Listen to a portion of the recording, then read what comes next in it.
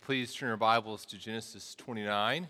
Genesis 29, and I hope that this morning you are trusting the Lord to hold you and to comfort you, to keep you. As we think about all the different things that are going on in the lives of those we love, we just trust in the Lord. We trust in the Lord with our children, those of us who have children, with our spouses, for those of us who are married, for our friends, for our fellow believers. We trust in the Lord to hold us fast, to hold us close. Well, Genesis 29, we're going to begin in verse 31, and as I read this, notice there's kind of four main sections to this passage, and they all kind of begin with the idea of someone seeing something. So the Lord sees, and then Rachel sees, and Leah sees, and then the Lord remembers something. So kind of four main sections, and that's kind of breaking up the passage as we look at it this morning. And we're seeing a family that's very dysfunctional, and we see a great need for God's grace and peace in this family, and hope that this passage instructs us this morning as we read it. And so I'll have you stand for part of it, and then I'll have you sit and I'll read the rest of it. So if you would stand with me in honor of God as we read His Word together this morning, beginning in Genesis 29, beginning in verse 31, reading from a version of the Bible called the English Standard Version. When the Lord saw that Leah was hated, He opened her womb, but Rachel was barren. And Leah conceived and bore a son, and she called his name Reuben, for she said, "Because the Lord has looked upon my affliction, for now my husband will love me." She conceived again and bore a son, and said, "Because the Lord has heard that I am hated, He has given me this son also." And she called his name Simeon. Again she conceived and bore a son, and said, "Now this time my husband will be attached to me, because I have borne him 3 sons." And therefore his name was called Levi. And she conceived again and bore a son, and said, "This time I will praise the Lord." And therefore she called his name Judah. Then she ceased bearing. You may be seated. I'm going to continue reading. Verse 1 of chapter 30 says, When Rachel saw that she bore Jacob no children, she envied her sister, and she said to Jacob, "Give me children, or I shall die." Jacob's anger was kindled against Rachel, and he said, "Am I in the place of God, who has withheld from you the fruit of the womb?" And then she said, "Well, here's my servant Bilhah. Go into her, so that she may give birth on my behalf, that even I may have children through her." So she gave him her servant Bilhah as a wife, and Jacob went into her, and Bilhah conceived and bore Jacob a son. Then Rachel said, "God has judged me and has also heard my voice and given me a son." Therefore she called his name Dan. Rachel's servant Bilhah conceived again and bore Jacob a second son. And then Rachel said, "With mighty wrestlings I have wrestled with my sister and have prevailed." And so she called his name Naphtali. When Leah saw that she had ceased bearing children, she took her servant Zilpah and gave her to Jacob as a wife. Then Leah's servant Zilpah bore Jacob a son, and Leah said, "Good fortune has come." So she called his name Gad. Leah's servant Zilpah bore Jacob a second son, and Leah said, "Happy am I, for women have called me happy." So she called his name Asher. In the days of wheat harvest, Reuben went and found mandrakes in the field and brought them to his mother Leah. And then Rachel said to Leah, "Please give me some of your son's mandrakes." But she said to her, "Is it a small matter that you have taken away my husband? Would you also take away my son's mandrakes?" And Rachel said, "Then he may lie with you tonight in exchange for your son's mandrakes." When Jacob came from the field in the evening, Leah went out to meet him and said, "You must come into me, for I have hired you with my son's mandrakes." And so he lay with her that night. And God listened to Leah, and she conceived and bore Jacob a 5th son. Leah said, "God has given me my wages, because I gave my servant to my husband." So she called his name Issachar. And Leah conceived again, and she bore Jacob a 6th son. Then Leah said, "God has endowed me with a good endowment. Now my husband will honor me, because I have borne him 6 sons." So she called his name Zebulun. Afterwards she bore a daughter and called her name Dinah. Then God remembered Rachel, and God listened to her and opened her womb. she conceived and bore a son and said, God has taken away my reproach. And she called his name Joseph, saying, may the Lord add to me another son. Let's pray. Heavenly Father, we just echo what Dave has already prayed. We think about life in a family in a fallen world, and we recognize this morning on Mother's Day that there are many aspects of being in a fallen world that affect us in different ways this morning. Some people in a difficult family relationship, some people who would desire to be mothers and aren't this morning, some who are estranged from mothers or daughters, and we're all, Father, living in a fallen world, and we acknowledge that this morning. We recognize it and trust in you. And yet, at the same time, Father, we recognize that even in a fallen world, your grace has been displayed in amazing ways as we think about the grace of motherhood and the picture of it, and how even in a fallen world, we see glimpses of the great beauty of your relationship and your care for us through the institution of marriage and through the role of mothers in our lives. We pray that the gospel truths conveyed in a relationship with a mom would be manifested in our lives. Give us great joy this morning in you as we trust in your Son Jesus, and we pray this in his name. Amen. Let me say at the outset that I had not planned on preaching this passage for Mother's Day. I mean, this is not a Mother's Day text. This is kind of like anti-Mother's Day text. This is not when I sat down and I laid out the calendar and I laid out the passages that we would cover on different dates, I didn't think, you know what? This is the passage for Mother's Day. This is not what I would have selected. In fact, I knew that today was Mother's Day, and I knew that this is the passage that I would preach, but I didn't make the connection until a few days ago. Like halfway through the week, I'm like, oh, right. That's interesting, okay?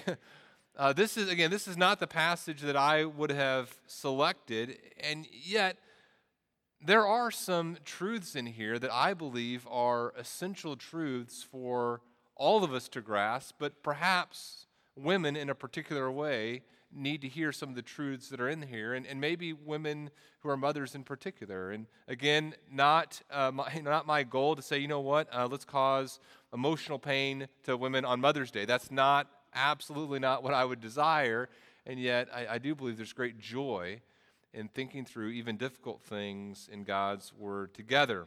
And so that's what we're going to do. Here's the main thing that I want us to walk away with this morning as we look at this story of a very dysfunctional family. Here's the main idea. My family is not an idol to worship, but is an instrument for worship. That's the main idea I want us to unpack together as we look at this story in Genesis 29, the end of Genesis 29, on into Genesis 30. My family, this family that God has given me or placed me in, or this conceptual family that I'm thinking about in the future, whatever it is, my family is not an idol to worship, but rather my family is an instrument for worship of God. That's what I want us to unpack together this morning, because it is possible for us to take even a good thing, a great thing, like a family, something that God has told us to value and to invest in. It is possible to take something even that good and to value it too highly. That's what idolatry is. It is possible for us to take something good like a family and place too great a value on it. And so you say, well, Daniel, how do I know whether or not I've placed too high a value on family? Because family is so valuable. How do I know if I've gone too far?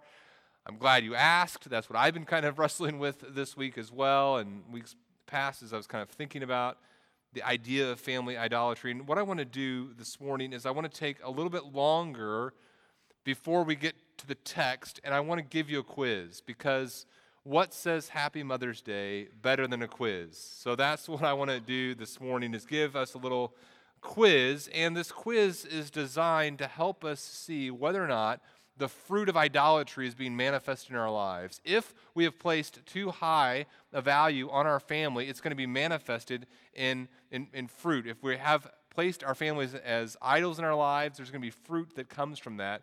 And that's what I want us to think through together. So let me give you this quiz designed to see whether or not the fruit of idolatry is being manifested in your life, the fruit of idolizing your family. Here's the first question.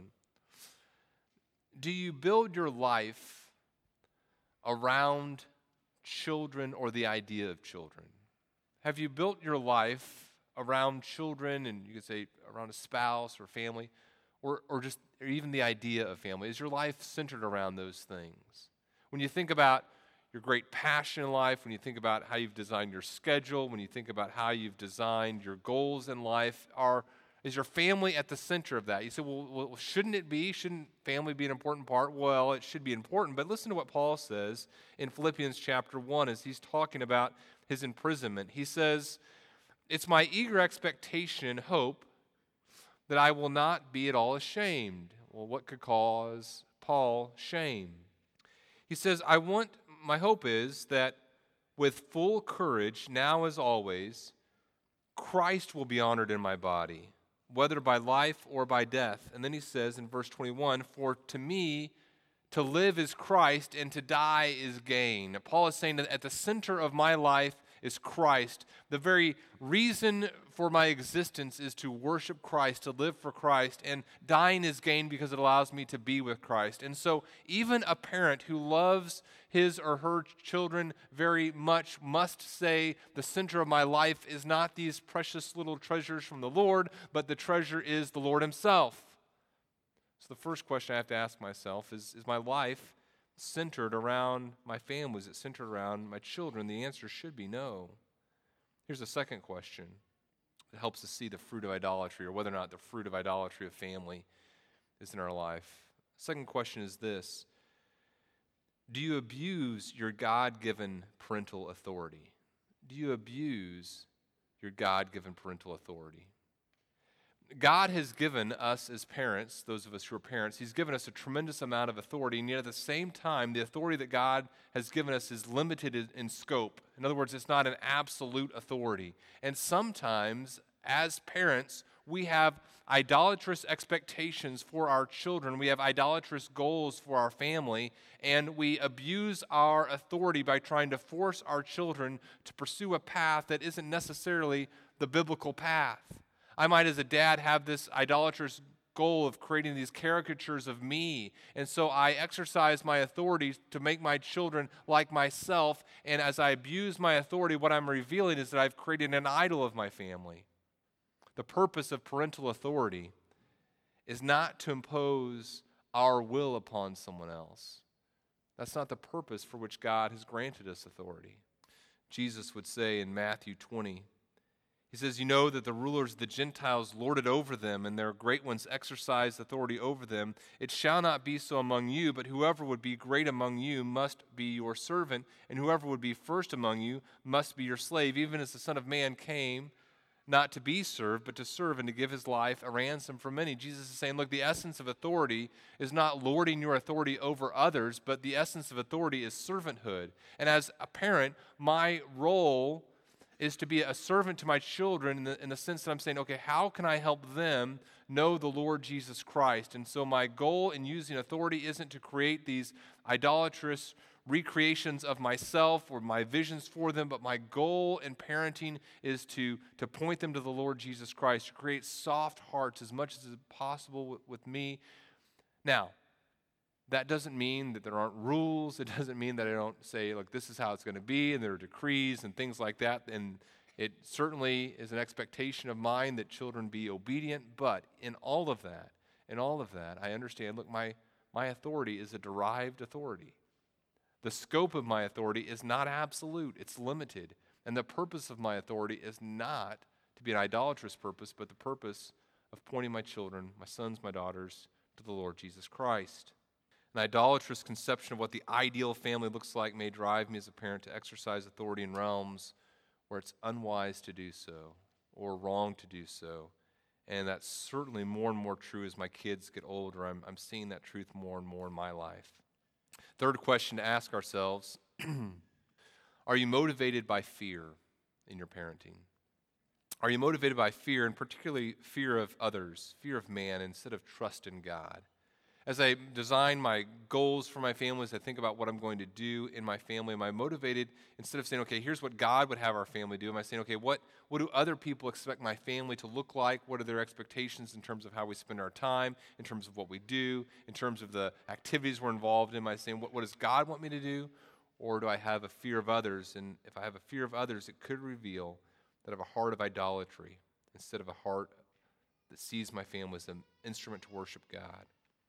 Fourth question to ask ourselves is, do we respond sinfully when our goals for our family aren't met? Do we respond sinfully when our goals for our family aren't met? As a parent, I can say, okay, these are the things that I want my family to do. This is what I want our future to look like. And so the question I have to ask myself is, when that goal that I have for my family isn't met, how does my heart respond? And if my heart responds with anger, if my heart responds with a lack of the fruit of the Spirit, then what does it reveal? It reveals that this goal that could have been a great goal, a fine goal, has become an idolatrous goal. A few weeks ago, our family sat down, and over a course of I guess it was maybe a couple months ago, we sat down over the course of a couple weeks. We had our children each write out 5 goals for our family. So each of them said, okay, this is what I want our family to look like long term. And some of them were really good. Things like, one of our goals is to go on a mission trip together as a family again, or one of our goals is to stay close as we grow older, or to choose careers wisely. And then there were some other goals. One of our children wrote, one of their goals was to visit the DC Comics headquarters, and another goal was to eat a shark. I mean, so I don't know why that was a goal, but so there's goals, right? And none of those were bad goals, unless you really love sharks, I guess. But none of those are bad goals, and yet what are we going to do if this goal that we have for our family isn't met? What if we don't get to go on a trip together? Or what if we don't get to do a mission trip together? What if that doesn't happen? How my heart responds reveals whether or not my family has become an idol in my life as God in His sovereignty closes some doors. And so, do I sin when my goals for my family aren't met? If the answer is yes, that is a realization in my heart that, man, this family thing has become an idol. Instead of having Christ at the center of my life and worshiping Him through my family, the family itself has become an idol. There's some issues here. Another question to ask ourselves, we'll talk more about this as we go on through the sermon. Do I view my children as an end instead of a means? Do I view my children as an end in and of themselves instead of a means to a greater end, which we'll continue to talk about? 2 more questions. Number 6, do you teach your children to have an unbiblical view of the family? Do you teach your children, do I teach my children to have an unbiblical view of the family? God tells us certainly that the family is a valuable institution, but sometimes in the way that we handle our family relationships, we can have them place an unbiblical value on this family, this unit of mom, dad, and 3.5 children. We can say, okay, this family unit is so important that we're not going to fulfill our obligations to our extended family. We're not going to treat the grandparents the way that we should, or we're not going to treat aunts and uncles the way that we should, or we're not going to be involved in other people's lives in the way that we should. And because we've said there's this value that we place on the family, and our view of the family has warped our children's understanding of what a biblical family looks like, that is a sign that the family's become idolatrous. Then a last question to ask ourselves, and this is very much related to the previous question, but lastly, do you teach your children to have an unbiblical view of the church? Do you teach your children to have an unbiblical view of the church? If you do, it's a sign that your family's become an idol. And what I mean is this. Sometimes we can say, I love my family, I love my spouse, my children, I love my parents, my siblings. And as I think about my family unit, I can place such a high value on that I refuse to get involved in serving others who are my larger spiritual family. In fact, I've heard people say before, well, I can't be involved in church right now because my family is my ministry. And I absolutely believe that your family is a ministry, right? And sometimes, for a period of time, that may be true. Some people tend to pull back and focus on some elements of their family's life. But if it's a consistent characteristic of your life, you say, I can't be involved in other believers' lives because this nuclear family is so important to me, I would suggest that your family's become an idol. Your family's become an idol, and you're teaching your children to have an unbiblical view of the church as a fruit of that, okay? Now, let me very gently and lovingly suggest to you this morning that all of us are guilty of idolatry of the family in some sense, in terms of either our goals or our desires or our passions. All of us struggle with idolatry of the family. And in a church like Bethany Community Church, as I think about our families, I think one of our strengths is how committed we are to family. I think it is absolutely a strength of this church that we love families, we love kids, and yet even in that strength can be our weakness. Even in that strength can be our weakness, as our love for our family can potentially become idolatrous. Potentially become idolatrous. I want to really gently talk about that this morning. I don't want to cause emotional pain, beat up our mothers on Mother's Day, or any day, but it seems especially inappropriate on a morning like this. I want to do this very gently, but I want to expose us to some truths in Scripture that I think will help us grasp this overarching truth. Look, my family is not an idol to worship, it's an instrument for worship. And I want us to think through that very carefully, very lovingly, very gently, but very biblically. And we're going to look at 5 things. We're going to see 5 things that help us combat family idolatry. And these 5 things that we're going to see, I'm using that word see intentionally because the text uses the word see multiple times. The first thing is just this big overarching thing that we see throughout the whole story. And then we're going to look at characters seeing things, and we're going to look at what they see and what happens in that section, and it's going to help us see some things, will help us combat the idol of something very good, the idol of family, to help us make sure we understand the preciousness of our family in the right way. Here's the first thing that I want us to see. The first thing we need to see is this. We need to see God as the giver of children. We need to see God as the giver of children. As we look at the beginning of the text, we see that it's the Lord who opens the womb of Leah. We see that as Leah has these children over and over again, she says, it's the Lord who's done this. The Lord has done this and acted in this way. And then we see that Rachel gets frustrated with Jacob, and she wants children. And Jacob says, look, it's God who's withheld from you the fruit of the womb. Over and over again, we see that it's God who is sovereign over the gift of children. Now, what is the theological implication for us as we think about that truth that God is the giver of children? Well, the implication is that God as the giver of children has decided what the purpose of children is.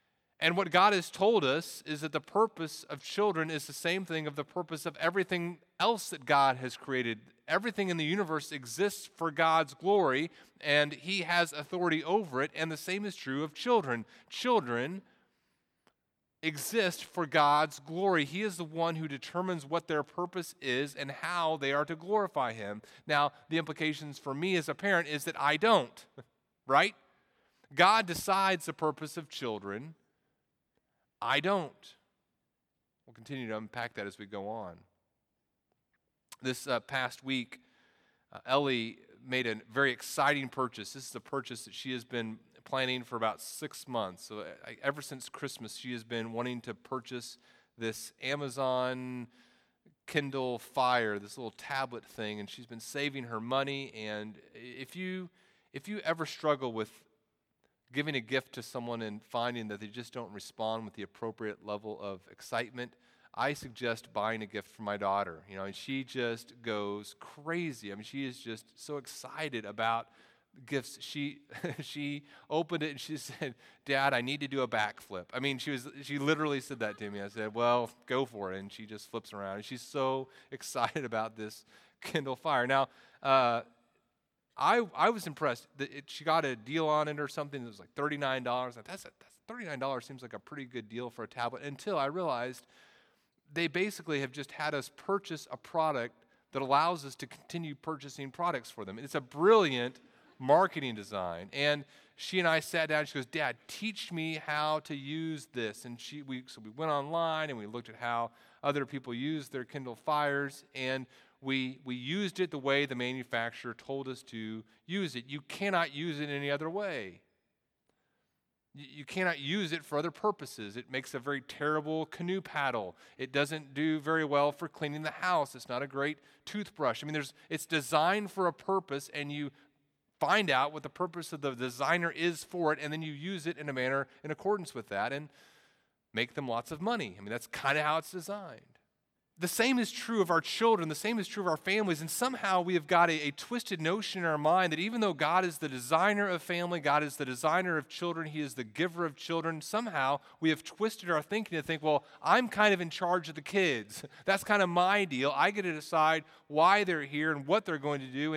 And the first step, I think, in combating the idolatry of families is to say, look, God is the giver of these guys, these little treasures. And I refer to the children of my home as my children, but I do so in the loosest sense of the word, right? Because ultimately I understand that these children belong to the Lord. Here's the second thing I think we need to see, or not see, as the case may be. Don't see the blessing of children as a license for self-worship. Again, I want to say this gently, okay? But look what happens here. The Lord sees. Verse 31, the Lord sees. What does He see? That Leah was hated. It means that she was unloved in comparison with her sister. And He opens her womb, and a pattern follows, and it's a heartbreaking pattern. The text will tell us that she conceives, that the Lord allows her to conceive, and then she'll bear a son, and then she'll say something about how she believes this child will affect positive change in her marriage, and she bases the name of this child upon what's happening in her marriage, hoping that God will act, hoping that her husband will respond. So, for example, in verse 32, she has a son. She calls him Reuben, and she says, well, the Lord has looked upon my affliction. Now my husband will love me. And that word Reuben sounds like the Hebrew word for look. Then she has this next son in verse 33. She says, because the Lord has heard that I'm hated, He's given me this son also. And she calls his name Simeon, and Simeon sounds like the Hebrew word for here. And then she has Levi in verse 34. She conceives, she bears a son. Now this time my husband will be attached to me. And the word Levi sounds like the Hebrew word for attach. Now, do you sense the incredible heartache here? What does Leah want? Leah wants something good, something right to want. She wants the love of her husband. Can you imagine being Leah? Can you imagine waking up from your wedding night and your husband feeling like he was swindled, that he was deceived? All Leah wants, all she desires is that she live in the type of marriage relationship that God desires a husband and wife to live in. She wants a one flesh, oneness relationship. She wants her husband to be attached. And so she names her children names that she thinks will recognize that now God has acted and my husband will respond to God's work in his life and he'll become attached to me. He'll love me. He'll care for me. And it doesn't happen. I want you to imagine you were Leah's friend and you saw this dysfunction in the family and she came to you. Or imagine you were her pastor and she came to you for counsel, or you were her small group leader and you needed to say something. What would you say? What do you say to Leah?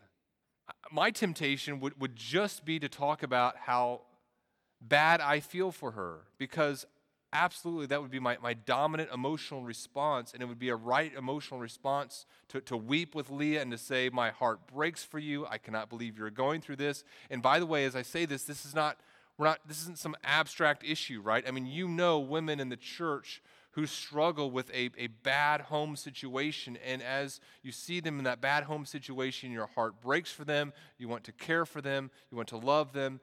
It's tragic. Let me suggest to you that there's something else that needs to be said to Leah here. She needs to understand that children cannot be the instrument through which she finds fulfillment. Her thinking is this: I'm going to have these kids, and these kids are going to produce the affection of my husband, and then once I have that, I'll have joy. The children can be a means to, and I say this very, very gently, self-worship, getting what I want, what I desire. What she wants is good. The way that she desires it reveals idolatry. And families, I know this is true for so many of us, but kids, children, family cannot be what you find your ultimate joy in. You cannot view children as the instruments that will bring you validation in life. And our temptation sometimes is to look at the millions of different validating sticks that children provide, right? I mean, you can compare your children to other children in anything. You know, like, okay, my kid is more athletic than these other kids, or my kid is a better student than these other students, or my child is better at playing video games than the other kids. I mean, he can really waste hours at that. Or my child is really good at memorizing Awana Bible verses. I mean, there are all sorts of different tools that we can use to say, okay, this is where my kid excels, and that means I excel because I'm the parent. I can remember being the first time parent and this little baby blob, and putting my baby blob next to the other baby blobs and seeing which one was going to smile first or roll over first or read first or whatever it was. There's just this, okay, once my child does this, then I have validation. Look, here's the point. Don't see the blessing of children as a license for self-worship. Don't see the presence of children as this means by which you're going to find your validation. And let me cut the distinction finally here. I hope this makes sense. Children can absolutely be a source of joy, but they can't be the cause of joy. Does that distinction make sense? In other words, as we look at our children, that can be a source of bringing us joy as we think about what God is doing in their lives, but that can't be the cause. It can't be the cause. And many of us have seen our family as a tool that will cause there to be fulfillment in our life, and that's idolatry. Our ultimate source of joy must be Christ. It must be Christ. Here's the third thing. Don't see the absence of children as a problem to be solved by whatever means possible. And you could put something else in that blank besides children. Don't see the absence of a spouse, or don't see the absence of the happy family, or don't whatever it is, don't see the absence of children as a problem to be solved by whatever means necessary. We come to verse 1 of chapter 30, and now Rachel sees something. It says Rachel sees that she doesn't have any children, and the response is envy. And we know from James chapter 4, as we talked about earlier, that the presence of conflict and strife is the sign of the fruit of idolatry. And Rachel says to her husband, give me children, I'll die. And we see in her response, again, I hope we feel empathy as we see her response, but we also see in her response that it's a sinful emotional response. First of all, the idea that Jacob can be the one that gives her children is not right thinking. And the idea that she'll die if she doesn't get children is not right thinking. There's an emotional response here that reveals this heart of idolatry. Understandable, yes, but also wrong. Many of you have experienced Rachel's pain, and Rachel's in this culture, as are we, in which children are valued, and there's this idea that these children are necessary for joy. There's even, as we think about our cultural context, we look at Scripture, and Scripture describes how wonderful and precious children are. We look at Psalm 127, for example, verse 3, children are a heritage from the Lord, the fruit of the womb a reward. Like arrows in the hand of a warrior are the children of one's youth. Blessed is the man who fills his quiver with them. He shall not be put to shame when he speaks with his enemies in the gate. And many of you who have been in Rachel's situation can say, well, that just think about it. You're around people and they have children and you don't, and you desire them. And Scripture talks about how great these children are, and there can be some tremendous, tremendous pain. The pain is not sinful. The sorrow is not sinful. But our response to the sorrow can potentially be sinful, right? And as you look at this story, and you see what happens as a result of this desire for children, you recognize you would not wish this pain on anyone, right? Because people in this story pursue children, have made an idol of children, and pursue them in a sinful way. It doesn't bring joy. The children don't bring joy. Here would be my encouragement to so many of you who've struggled with wanting children or more children or wanting a spouse or wanting the family. whatever situation you find yourself in and you find yourself not reaching something that seems to be good, don't look at the situation God has put you in his sovereign love for you as a problem that you have to solve through sinful means. I've been so impressed. We have this adoption ministry, and there have been many women that we've talked with who have had struggles with infertility, and I've just appreciated the way in which God has worked in their hearts in some profound ways, and they've shared with me some very just beautiful stories of saying, look, I recognize that I'm pursuing children not because these children are going to be those who bring me glory, but because I see that God has placed me in a unique way in which I can care for another person and provide another person the means to glorify God. Do you see the distinction or heart attitude there between that attitude and the attitude of Rachel? All of us, as we think about our value of family, must come to this conclusion: Christ is sufficient. Christ is sufficient for me. With the presence of children, without the presence of children, with a spouse, without a spouse, with a happy home, with an unhappy home, no matter what situation I find myself in, Christ is enough. The absence of whatever blessing it is that other people have, the absence of that in my life is not a problem to be solved by sinful means. It is a means by which God has given me to glorify him. Here's a fourth thing to see as we fight idolatry. We need to see God's grace as more powerful than sin.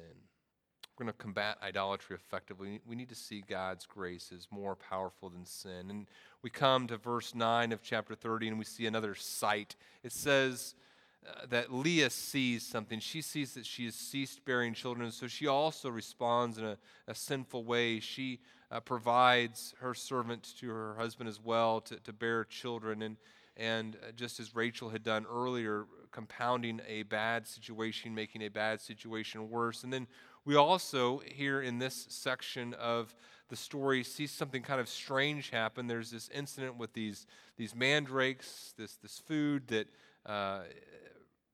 is exchanged for things for which it should not be exchanged for, these marital relations, trading in things that should be above trade, as one person puts it.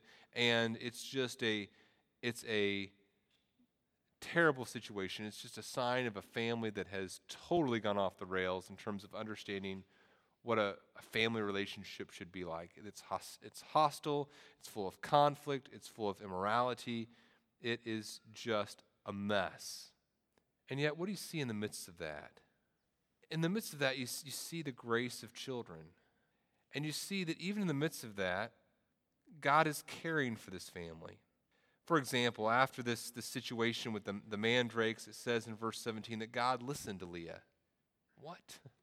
Even in the midst of a family going off the rails, Leah doing some things that she should not do, Rachel being involved in some things in which she should not be involved, Jacob just being this passive guy who comes in from the field and his wives tell him what's going to happen, and he's just not even involved, it seems, emotionally in what's taking place.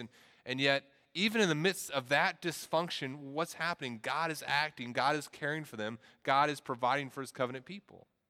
Now, this is not to say, you know what, just do whatever you want with your family and eventually it's going to work out. God's gracious, so sin all you want, as Paul says in Romans. Should we say that sin all the more so that grace should be abound? May it never be, right? He says in Romans 6. But what does it tell me? My heart struggles with this. My heart has this desire that I want my family to look a certain way, and sometimes my thinking can be this. Okay, there's this goal for my family to be this thing that brings honor and glory to God, and there's this path that leads to that. And so sometimes my fear can be that if I don't stay on this path exactly, then I've messed it all up, and all hope for my family is gone, and it can become this idolatrous fear. And here's what I take comfort in this passage. God's grace is far more powerful than my sin. God's grace in my life is so great that it can overpower any sin that is in my life. I think just as an example, and I'm sure you can think of these examples as well, I think about just in my relationship with my wife.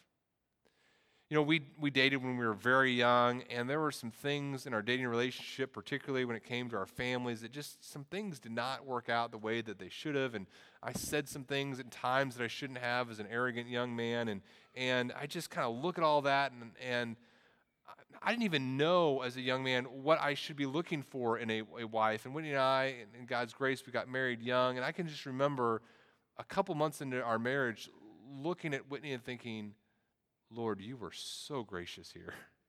I could have gotten myself into a terrible situation because I didn't even know what I was looking for in a spouse. And now I look at Whitney and think, you knew, and you were gracious. God is gracious. Maybe in other ways than he's been gracious in my life, but he's gracious. And wherever we find ourselves in the journey in which God is bringing us, I think it's appropriate for us to say, God, even though I may find myself in a situation that's a consequence of sin, you're gracious. And as we see God's grace is more powerful than sin, it helps us in our family in this way, because instead of saying, okay, I've got to work to create this family, and I have this idol, and I'm going to create it, I'm going to craft it, and I'm going to fashion this idol of family in the way that I want it to look, what it means is I approach my family with the gospel. And in my relationship with my spouse, it's a gospel relationship in which I say, look, sweetheart, I'm a sinner in need of God's grace, and I'm trusting in Jesus Christ, and please help me do that. And she says the same thing to me. And then in my parenting with my kids, instead of trying to force them into some sort of warped caricature of myself that I can worship, I'm saying to them, look, Dad has some issues, and I want to love Jesus, and I want to love Jesus with you. Here's the gospel. Here's the good news of Jesus Christ, how we trust in Jesus Christ alone for our salvation. And our kids grasp that message, and we worship the Lord together like that. That's what happens as we pursue the Lord Jesus Christ instead of the idol as family. We see that God's grace is more powerful than our sin, but we model that to our kids. Here's a fifth thing to see. Last thing I want us to talk about. We must see children not as an end, but as a means to worship God. We've kind of alluded to this as we've gone through the passage this morning. We see our children not as an end in of themselves, this last thing here, but as a means to worship God. God has seen something in this text, and then Rachel sees something, Leah sees something, and then in verse 22, God remembers something. It says, God remembered Rachel. Again, a sign of his grace. And God listened to her and opened her womb. She conceived and bore a son and said, God has taken away my reproach. And she called his name Joseph, and Joseph means taken away, saying, may the Lord add to me another son. Let's think about this story in its redemptive context, in the context of the Pentateuch, and then its overall context in the story of God's redemption of humanity. We have the story of fallen humanity, and God has promised from Genesis 3 to provide a seed, a descendant of the woman who's going to deal with sin. And then he promises Abraham land, he promises him a people, he promises him that his descendants are going to be a blessing to the nations. And now God is working through the seed of Abraham, providing the people that are going to be the people through whom the Messiah comes, through whom all the nations are going to be blessed. And God is using this family of 12 sons and a daughter here. We're going to see the 12 sons. He's using a bunch of sons whose names reveal dysfunction. I mean, over and over again, each name reveals striving and argument and desire for relationship. God is using that family to bring about his glory, to bring about the people that are going to produce the Messiah, the one who ultimately takes away reproach.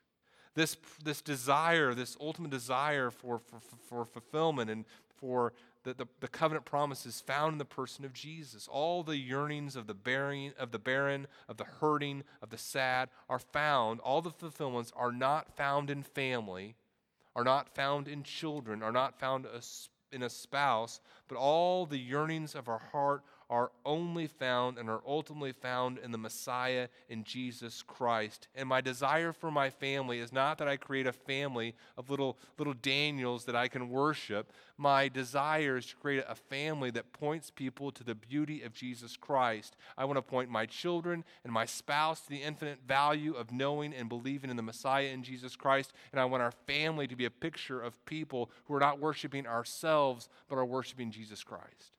Moms, you struggle with this. Dads, we struggle with this. Children, we struggle with this. Singles, we struggle with it. Our ultimate value is not found in fill in the blank. This morning it's children, family. Our ultimate value is found in Jesus Christ. My family is not an idol to worship, but is an instrument for worship of the living God. Let's pray. Heavenly Father, this morning, as we think of the great joy of being in relationship with you, we pray that you would be gracious, that you would help our desire to be centered upon your Son, Jesus, and in him alone. We pray that you would help us as we think about him. Help us to think rightly. Help our love for your Son, Jesus, to flow into our love for our kids, to flow into our love for our spouses, to flow into our love for the other people in our fellowship. Help us to love you above all things. We pray in your Son, Jesus' name. Amen.